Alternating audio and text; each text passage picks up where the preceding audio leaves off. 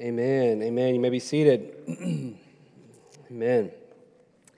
Well, good morning again, church family and friends of Holmes Avenue, who are with us here in person, obviously, and those that are with us online as well. If you came in just a little late or something and you don't know me, my name is Brian. I'm one of the pastors here, and I'm thankful that you are with us here today. And thank you for joining us again online this morning. And if you didn't hear me be able to say it earlier, Happy Father's Day. I'm thankful that I have the joy of being a dad, and I'm thankful to my dad and to all the other fathers that we have in our church, and even those that are like spiritual fathers to the younger men and women in our church. I'm so grateful for that, and ultimately I'm thankful for our Heavenly Father and what He has done for us, for bringing the way of redemption through Christ Jesus our Lord. And we're going to talk about that a little bit today. I want to remind you, if you want to continue in worship through giving, you can do that at the doors as you exit this morning, or if you want to, you can do it online at holmesavenue.com/give, and you can go and do that to continue to help us with providing for the mission of the work that God is doing here through Holmes Avenue.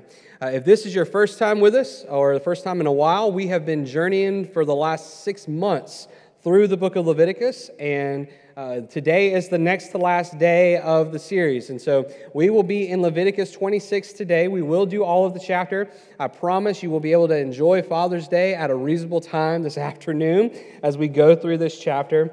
But we will be in Leviticus 26, and I've entitled this message, God's Mercy and Grace. And while the worship team was practicing this morning, they were practicing the fellowship hall, I poked my head through the door, and I had known that they were going to do Trust and Obey beforehand, but as they were singing it, and I had been going back over my sermon this morning listening to them, it was just so perfect, the way in which we did that song prior to this message, because of what we're looking at in this message today, the heart of the matter. You know, you could entitle this message Trust and Obey, but then also the fact of God's mercy and grace that is on display through this passage. It's a very rich passage. We're going to go through it, and you may get to certain points. You might say, well, this is difficult. Why is God saying this? And I think when we finish, you'll see a complete picture of why God does what He does in this passage today. But in today's passage, we are focusing on the necessity of honoring God for who He is. The nation of Israel was called by God to honor Him, to keep the Sabbaths, to worship as they were commanded. And for the obedience to God, He would bless them. But if they were not obedient to God, we'll see in the passage there was a disciplining, if you will, for disobedience to Him. And yet still through it all, He offers redemption. And that's the beauty of who our God is. Our God is merciful, yet He is also just. And we'll see that here today. For those of you that are family here, you're here on a consistent basis, you know that we like to stand to honor the reading of God's Word. I'm going to ask you to stay seated just because of the length of the passage today. But I'll do as I did last week. I'm going to pray for us to start, and as we go through, we'll read through the text. So let's pray. Let's ask the Lord to guide us. Father, again, we come before you so thankful. Thankful, Lord, that you have called us to be your sons and daughters, that you have called us to trust you and to obey you. Lord, I thank you that we can gather here in the house of you to bring honor and glory to you today. And so, Father, now as this sinner stands before the people that you've called him to proclaim the gospel, Lord, I pray that you would speak in a powerful way. Holy Spirit, move in this place, I beg you. Move to those that are listening online now, those that may listen in the future. Speak to our hearts today. Call us to repentance where necessary. Call us to step out in faith where necessary. Father, I pray that we would not let this just go by. Lord, that we would hear from you and we would respond to you in obedience. Have your way in this place, Lord. We love you, we bless you, we honor you. In Christ's strong name we pray. Amen. Amen. So for this passage today, we see that God commands worship and obedience from His people.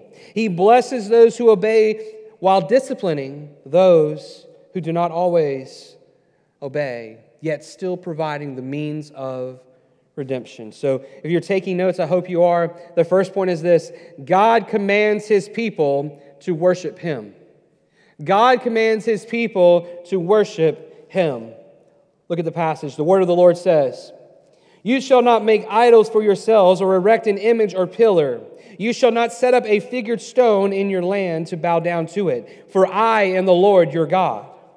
We see here in this first verse, as God is declaring these things, coming off of what we saw last week, focusing on the last couple of weeks, actually, with the things that we've covered over those two chapters, here God is addressing the fact that we have this example of what He talks about in the Ten Commandments. That there would be no idols before Him. He alone is God. He alone is holy. He alone is worthy of the people's praise and worship. You may recall from the book of Exodus, chapter 20, verses 4 through 6, Scripture says, "You shall not make for yourself a carved image or any likeness of anything that is in heaven or above, or that is in the earth beneath, or that is in the water under the earth. You shall not bow down to them or serve them, for I am the Lord, am a jealous God, visiting the iniquity of the fathers of the children on the third and the fourth generation of those who hate me, but showing steadfast love to thousands of those who love me and keep my commandments." God is very clear that the creation of idols and worship of those said items, they were very common, if you will, during the ancient religions. And God is very direct. I don't want anything to be honored and worshiped above me. I am God, therefore I deserve the worship and the praise that I deserve, because I am the one who redeemed you. I am the one who saved you. I am the one who took you out of Egypt and rescued you. The Lord takes it very seriously. Only He could redeem His people. And He wanted to remind them of that fact and the necessity to honor and worship Him for who He is. You may recall in the Exodus account, after God has already redeemed them from Exodus, He's already rescued them, they go up to Mount Sinai where Moses is there to receive the Ten Commandments.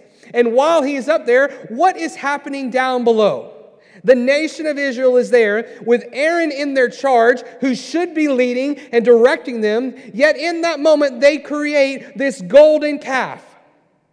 God is taking His time. He's forgotten about us. So let's handle this on our own. Let's worship this item. That is sin. That is evil. That is wrong. And yet all this is happening in the moment while Moses is there with God on Mount Sinai. I have to ask the question, do we sometimes make golden calves in our lives? Think about that. No condemnation, not judging anybody. Every single one of us, I think, in our lifetime or even now can think of an example, maybe recent or maybe at some time in our past, to where we have erected some kind of golden calf in our life. We're here on Father's Day. We're celebrating fathers.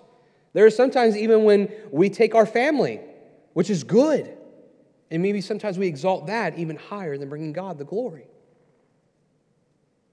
There are many, many different things in our lives that we can take and we can honor it as what it should not be honored as, God's rightful place. Here, God is reminding them in the Leviticus account of just how important it is to remember the blessing that He is to them, the blessing that He has provided, redeeming His people. Look at verse 2. "You shall keep my Sabbaths and reverence in my sanctuary. I am the Lord." God declares that the Sabbath must be kept and reverenced in His sanctuary. The term reverence there, it is defined as to stand in awe. To stand in awe. Notice the term reverence. It's only used in the book of Leviticus when referencing the Sabbath. As we have gone through that period of time, we remember, we saw it all throughout the book so far. When we talked about the Sabbath, it's set aside as a time of quiet, a time of rest, a time of renewal, a time of focusing on God. God was declaring that that must be reverent. It must be held to the way He declared it to be. He wanted his people to have reverence for him, standing in awe of him for what he had done, to recognize him for being the one whom rescued them from Egypt. He is their protector. He is their provider. And we must remember, too, that purity in the tent of meeting was critical. Remember, the tent of meeting, the tabernacle, it is the place in which the Spirit of God resided. The presence of the Lord was there in that place. The temple had to be pure. It had to stay reverent because it is where God was. Now we read this, and I pray as you've heard us preach week after week through Leviticus, which I know can be a difficult book to navigate through and to think through, especially in 2021. But I pray that you have seen each time we talk about these things, we tie in a reference for today. So for Christians today, in 2021, in the midst of a chaotic culture around us, we read passages like this and what we will see in just a little bit, and we ask, what is God saying in this? For the Christian, Christ Jesus has defeated sin and death. Therefore, He is the centrality of our reverence. He is the one that we stand in awe of because He is the one that bought our redemption with His precious blood. Suffering God's wrath on the cross, dying the death that we died. Worthy of that. So we do that. We go and we honor God. But the second thing we see, number 2, God blesses obedience. God blesses obedience. Look at verses 3 through 5. If you walk in my statutes and observe my commandments and do them, then I will give you rains in the season, and land shall yield its increase, and the trees of the field should yield its fruit. Your threshing shall last to the time of the great harvest, and the grape harvest shall last to the time for sowing, and you shall eat your bread to the full and dwell in your land securely. If you recall from last Sunday, if you had a chance, you can go back and listen to it, or you can just read the passage in 25. But if you recall, I told you last week that we would see what God meant by the blessing further in 26. And here it is. He's promising, if you walk in obedience to me, I will make sure that you are blessed tenfold. You're going to be blessed over and over and over again. It's beautiful. This agricultural blessing from God. Because remember, the land was God's. The land was God's, and God was giving it to the people. Verse 6. I will give peace in the land, and you shall lie down, and none shall make you afraid. And I will remove harmful beasts from the land, and the sword shall not go through your land. The Lord promises peace in the land. The first thing that He promises is that no wild beast will harm the people. Nothing of that will happen. Now look at 7 and 8. You shall chase your enemies, and they shall fall before you by the sword. 5 of you shall chase 100, and 100 of you shall chase 10,000, and your enemies shall fall before you by the sword. Secondly, God here in this promise is telling them, if you walk in obedience to me and do as I have commanded you, the enemies of you will flee. They will fall at your feet. They will not bring harm to you. Look at verse 9. I will turn to you and make you fruitful and multiply, and you will confirm my covenant with you. God promises them that you will be fruitful. You will multiply. Blessings will be added unto you. Look at 10.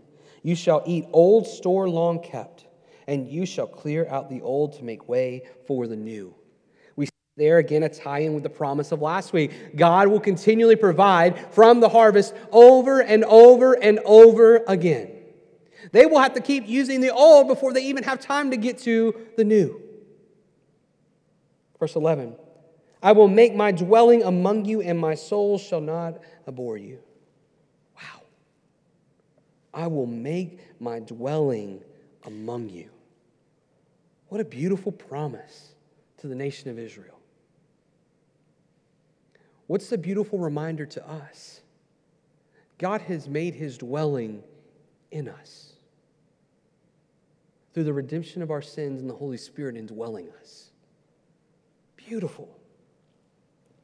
12, and I will walk among you, and I will be your God, and you shall be my people.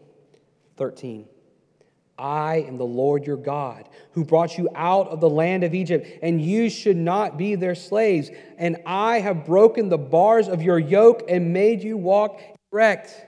God has made it abundantly clear, nation of Israel, I have saved you. I have redeemed you.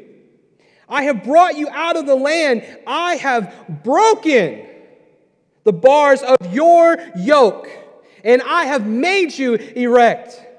What is that yoke? What is that? The yoke of slavery, the cattle, they would have to have on the ox. He would have the yoke, and it would be wearing on him and tiring on him over and over and over. He would do that. And for anyone who is not in Christ, the yoke of slavery, which bounds us and beats us down, separating us from God, God provides the way of breaking that yoke.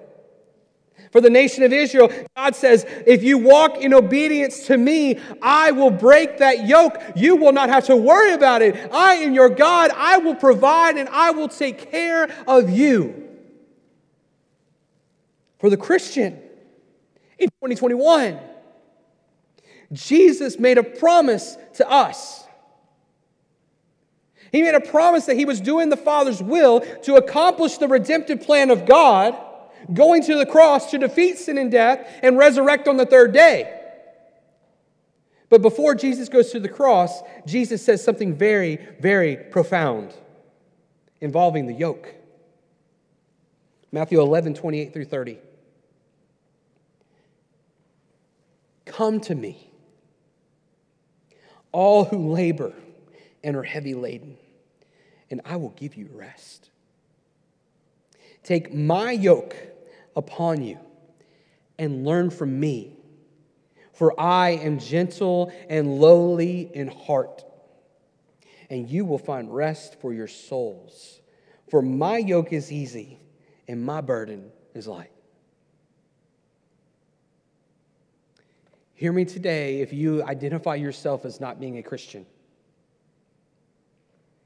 You may walk through your daily life over and over and over, and you feel like you are oppressed and something is tearing you down consistently. And you will run to drugs, you will run to alcohol, you will run to sex, you will run to anything to give you peace. And it will never give you peace. It will never give you rest. It will never break the bonds of the slavery that you have to sin and the yoke that bears down on you. Only Christ Jesus can do that.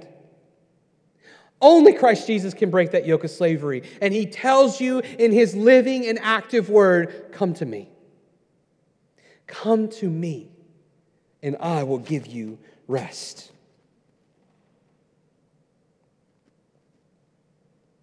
The beauty of it is, if you're a Christian, you are saved. You have come to the Lord, and he has provided the rest for you. But the reality is what? We still battle sin. We are under God's grace and his mercy new every single day, but we still battle sin. But thanks be to God that we get that grace and that mercy daily. Thanks be to God that he provides it, and his mercies are new every day. But just because the mercies are new every day doesn't mean that we go and sin as we want. It means that we walk in obedience to him daily. We talked about this yesterday in Brotherhood. We were talking about the discipline of a godly man, the discipline of integrity, and having that discipline in our lives. Yes, for godly men, but women as well. We must have integrity. Because when we walk in the way of obedience to God and we surrender to him and we show that integrity, what does it tell a lost and dying world? There's something crazy different about you, and I got to know what it is. Well, if you really want to know, all I can say is Jesus. Because I can give you a long list of all the things I've done. But his precious blood wiped those sins as far as the east is from the west. And I've been redeemed because of what he has done. God blesses obedience. And that's also not a prosperity message. We can't go around and say, well, God's going to bless my obedience, so I'm going to be a good boy or a good girl so that I can get this, and this from God. God doesn't work that way. I think I said that within the last couple of weeks. He's not some genie in a bottle that we just walk up to and we rub and say, where's my 3 wishes? No, we walk in obedience to Him, not expecting anything from Him. Actually, I think I did say this a couple weeks ago too. We can't expect one thing, that His mercies are new every day. We can't expect that He never leaves us nor forsakes us. We can't expect that He is our provider and our caretaker. And He will lead us and we will follow in obedience. We can't expect those things from God. God blesses obedience. Now, number 3, God punishes disobedience. God punishes disobedience. In verses 14 through 39, we see God promise curses upon the people in their disobedience. Now, before I read this, let me point out something to you. When we see that word curses, it doesn't mean that God is going to do some magical tricks just to get evil done against the people. It's a biblical type curse. The biblical view of curses are not magical. The biblical curse does not involve magical chance or special rights upon mystical powers. The Bible's curses that we see in the biblical standpoint from what God is saying, they are a result of God's sovereign power and His judgments. God is merciful to those who repent. And sometimes I think that we walk around and we think that that is all that God is. But the reality, church, is this: God is also just. God is just. Thank God that He is merciful, because if He was not merciful, you and I would get what we deserve, and that is separation from Him in all eternity in hell. Thank God that He is merciful. But when we come to passages like this, we see that God is just also, because He is holy and He wants His people to be holy. Kenneth Matthews, I've quoted him a lot through this series. He refers to a biblical curse as they are conditioned by human behavior which permits genuine repentance, and so God can choose to reverse the judgment that He has cast. So hold tight, because we're going to see something like that in just a moment. Verses 14 through 17 offer some warnings. Look at 14 and 15.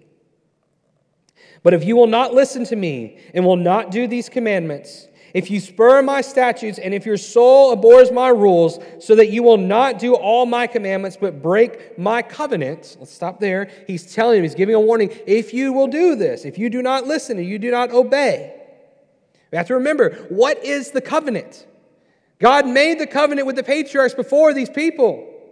He promised Abraham that he would be the father of many nations. He promised this everlasting covenant. It's a promise between two that are devoted to one another. We see it in a marriage ceremony. When the couple comes together before the people and ultimately before God, they are covenanting together to flee from all others, to be one with each other. So in God's covenant to His people, He doesn't want it broken. He doesn't want it sinned against. 16 and 17. Then I will do this to you. I will visit you with panic and wasting disease and fever that consume the eyes, to make the heart ache. And you shall sow your seed in vain, for your enemies shall eat it.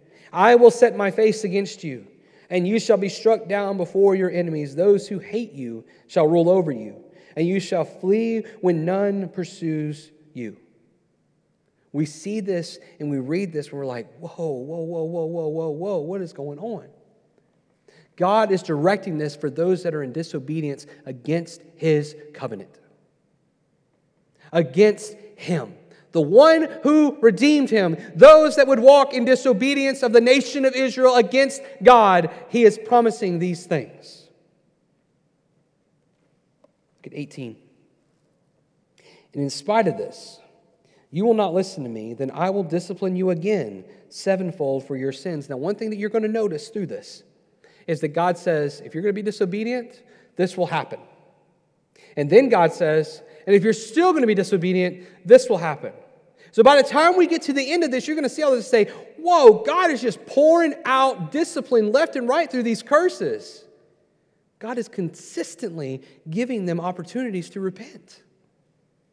God is telling them, if you don't do this, then this will happen. If you still won't do that, then this will happen. Look at 19 and 20. I will break the pride of your power, and I will make your heavens like iron and the earth like bronze. And your strength shall be spent in vain, and your land shall not yield its fruit in its increase, and the trees of the land shall not yield its fruit. What is one of the ways in which God hits hard right at the beginning? The agriculture, the land. He's telling them, the waters will not come from the heavens, and the earth will not yield fruit for you if you are in disobedience to me. 21 and 22. Then if you walk contrary to me and will not listen to me, I will continue striking you sevenfold for your sins. And I will let loose the wild beasts against you, and shall bereave you of your children and destroy your livestock and make you few in number, so that your roads shall be deserted. The wild animals will be set loose on the people, thus pain, destruction. From earlier, if they would walk in obedience to God, He would keep the wild beasts away. 23 to 26.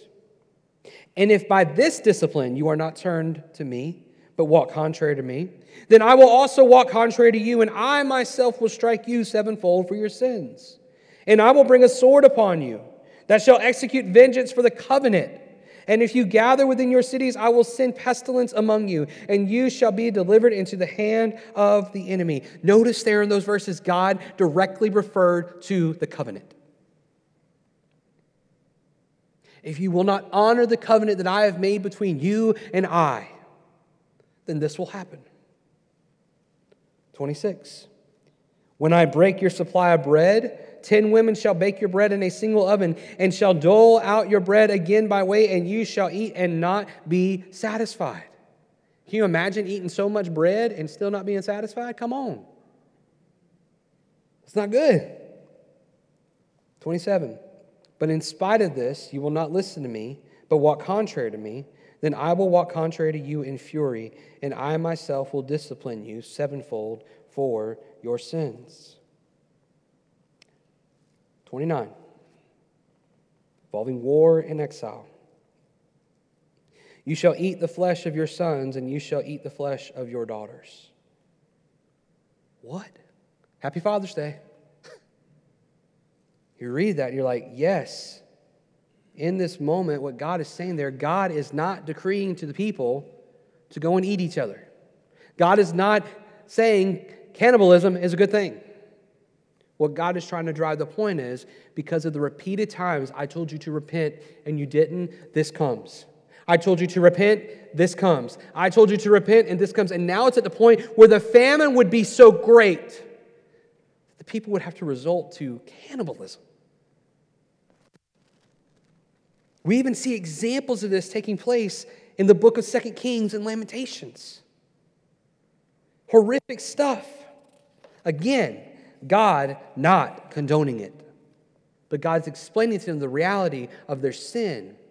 And that alone paints a picture to us, does it not, church?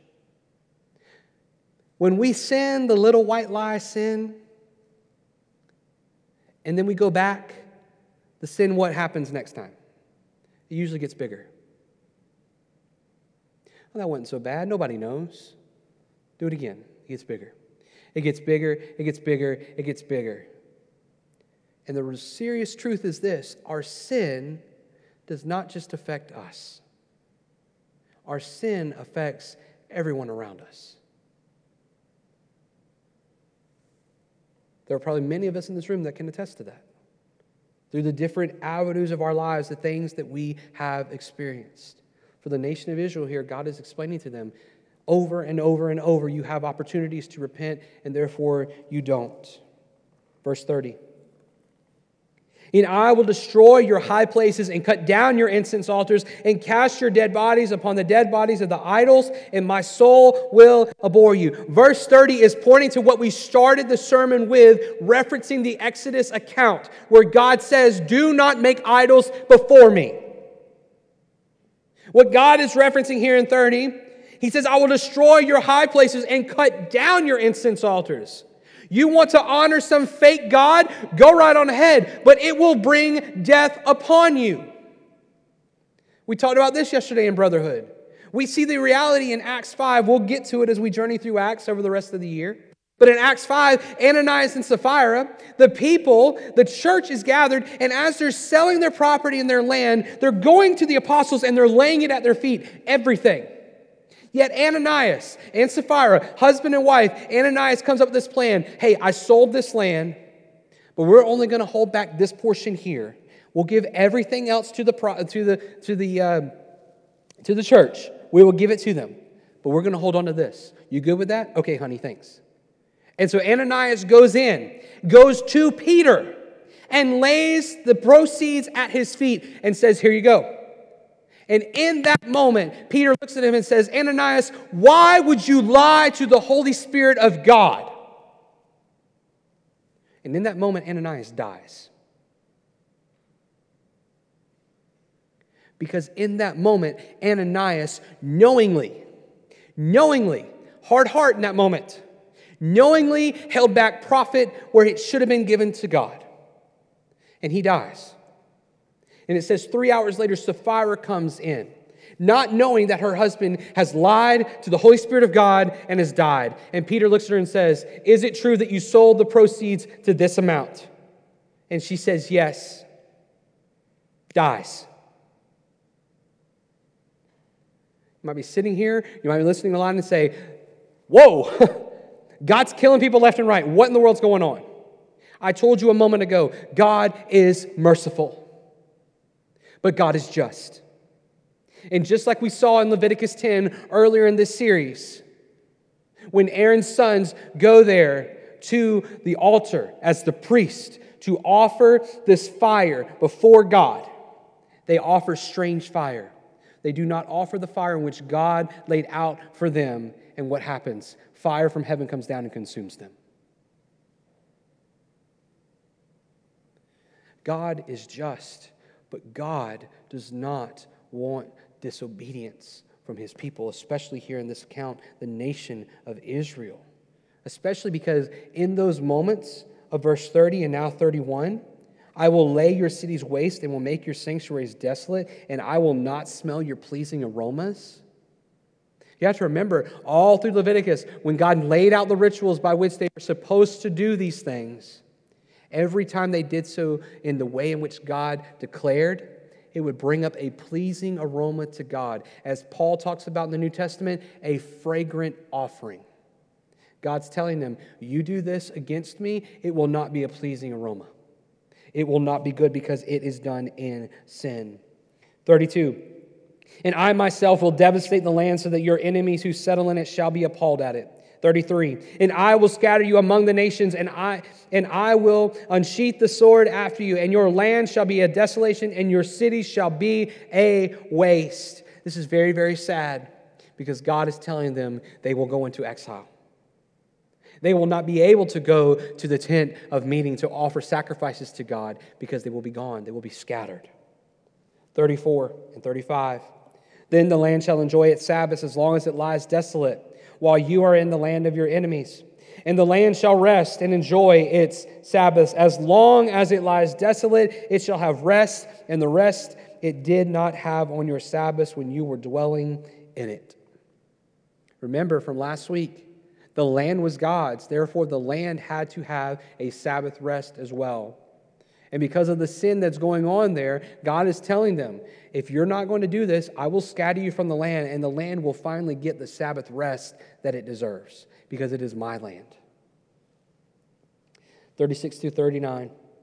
And as for those of you who are left, I will send a faintness into the land of the hearts of the land of your enemies, and the sound of a driven leaf shall be put on to flight, and shall flee as one flees from the sword, and they shall fall when none pursues. Then shall stumble over one another. And if to escape a sword, though none pursues, and you shall have no power to stand before your enemies, and you shall perish among the nations, in the land of your enemies you shall eat up. And those of you who are left shall rot away in your enemies' lands because of their iniquity, and also because of the iniquities of their fathers, they shall rot away like them. I don't have time to read it for the sake of time, but I was going to reference this. You can just write it down. Deuteronomy 20, verses 2 through 4. Deuteronomy 20, verses 2 through 4. That is just a reference there to show that there's no need for timidity between the people and God. There's no reason to be timid. There's no reason to fear. There's no need to do as God is saying would happen to the people here. They would run and be scared as if someone were pursuing them, yet no one is there. That Deuteronomy passage, it references the fact that God is always there with His people. He's always fighting on behalf of His people, and therefore there's no reason to be timid. There's no reason to fear. Now, looking at all of that, before we go into the last point, what does it mean for the Christian today? Is God going to go and inflict curses upon us? Are we in trouble? See, here's the difference. Because of the new covenant and what Jesus has done, and because of God's mercy, there's a difference between curses and what we experience. We still have to face the result of our sin. God disciplines us. God disciplines us. Just as if a father would discipline his child, our Heavenly Father disciplines His children. Hebrews chapter 12, 7 through 11 reads this way. It is for discipline that you have to endure. God is treating you as sons. For what son is there whom his father does not discipline? Let's just stop and look at that. God is treating you as sons. The holy God who spoke everything into existence by the words of His mouth. For those who are in Christ, we have been adopted as sons and daughters.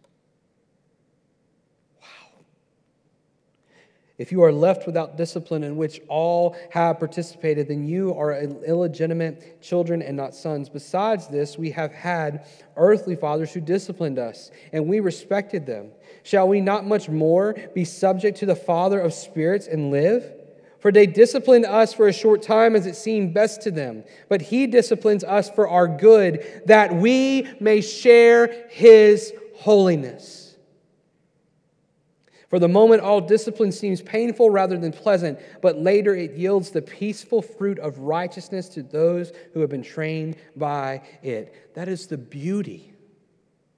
I know this is going to sound weird. That is the beauty of being disciplined by God.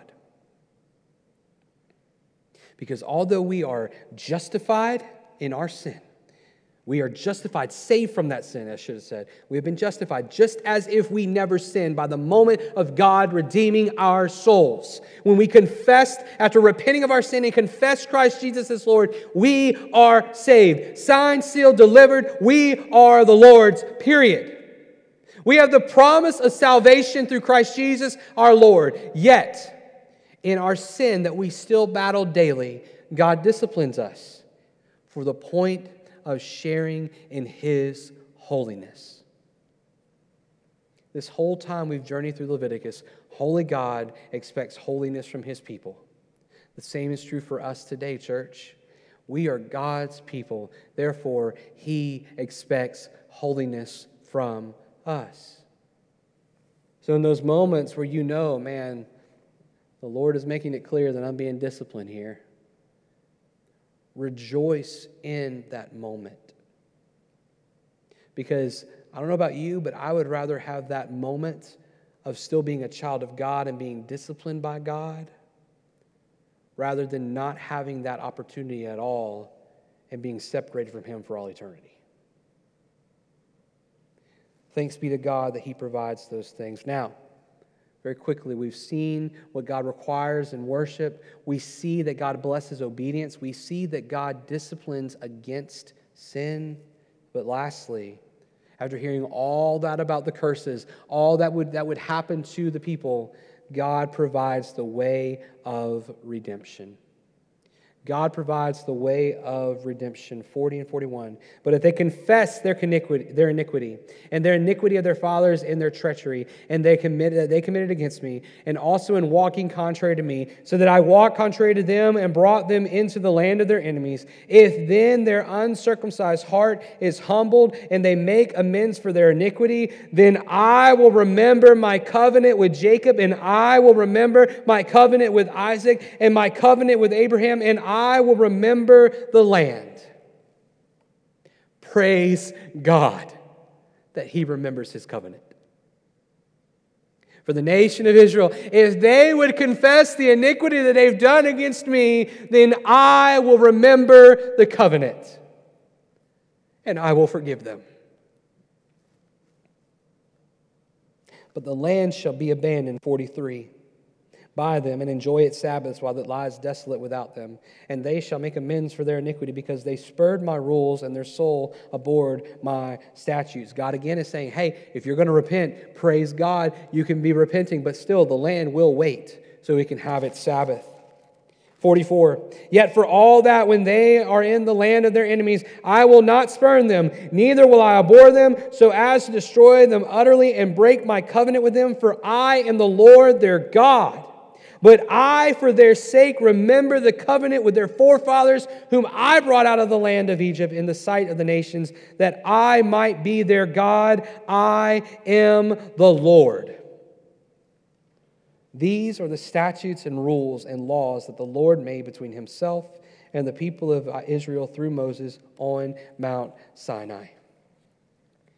Church, there's much beauty in what we just read, because the Lord offers redemption. The Lord offered redemption to the nation of Israel despite their wickedness and going against the covenant of God. And here in 2021, some 2,000 years after Christ Jesus died on Calvary's cross, God still offers the way of redemption for souls. He still offers the way of redemption, because once and for all, the perfect, spotless Lamb of God, Christ Jesus, after being betrayed by Judas for 30 pieces of silver, for blood money, He went to Calvary's cross after being flogged, beaten, spat upon, and mocked. Our Savior went through hell so that we would not go to hell. He would go to the cross on Calvary, where He would suffer in our place as the suffering servant. And not once did He cry out, Father, don't forgive them, send down a legion of angels and let's annihilate the place. He said, I love them enough to say, Father, forgive them, for they know not what they do. Forgive them. Hanging on a cross, hardly able to breathe. And the Father turns His face from His only begotten Son so that His wrath could be poured out on Him. Redemption of sin is still available today.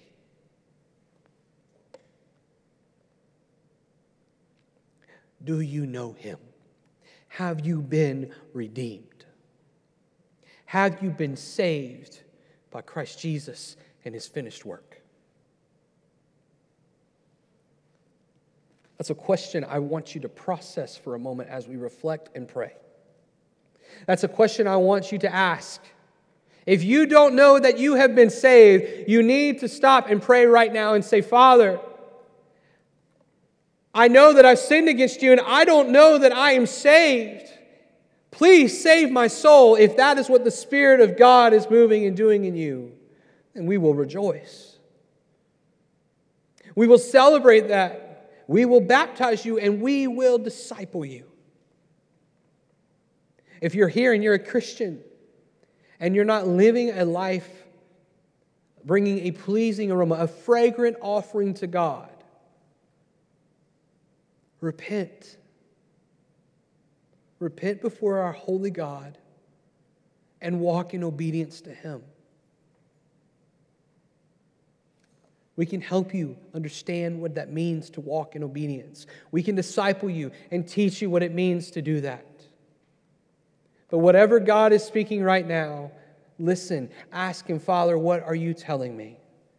And then respond in obedience. So let's pray. And then the band will come forward. We're going to sing this last song, The Goodness of God. And I'll be here worshiping along with you. But if you need prayer, come and pray. If you want to talk, if you have confessed your sin before God and repented and asked Him to save you, then come and tell me that. But let's pray now before our Holy Father.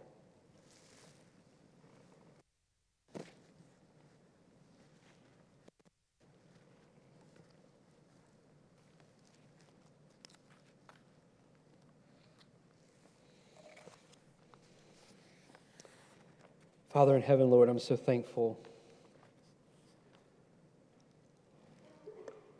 Lord, that you are still in the redemption business. I'm so thankful, Lord, that despite our sin, you have redeemed us and we are your children. Father, right now, Lord, I pray, Lord, as you speak, that your people would listen. That your people would listen to you and be obedient children. Lord, we thank you, Lord, that even in the difficult times of our sin against you, that you do discipline us. But Lord, it is to sanctify us and it is to continually move us to holiness.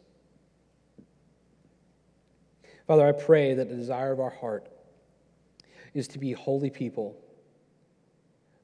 living a life of obedience to you. Lord, for the one in this place maybe that does not know you, I pray, God, that you would redeem their soul right now. Have your way in this place, O Lord. We love you, we honor you, and we praise you. In Jesus' name that we pray. Amen.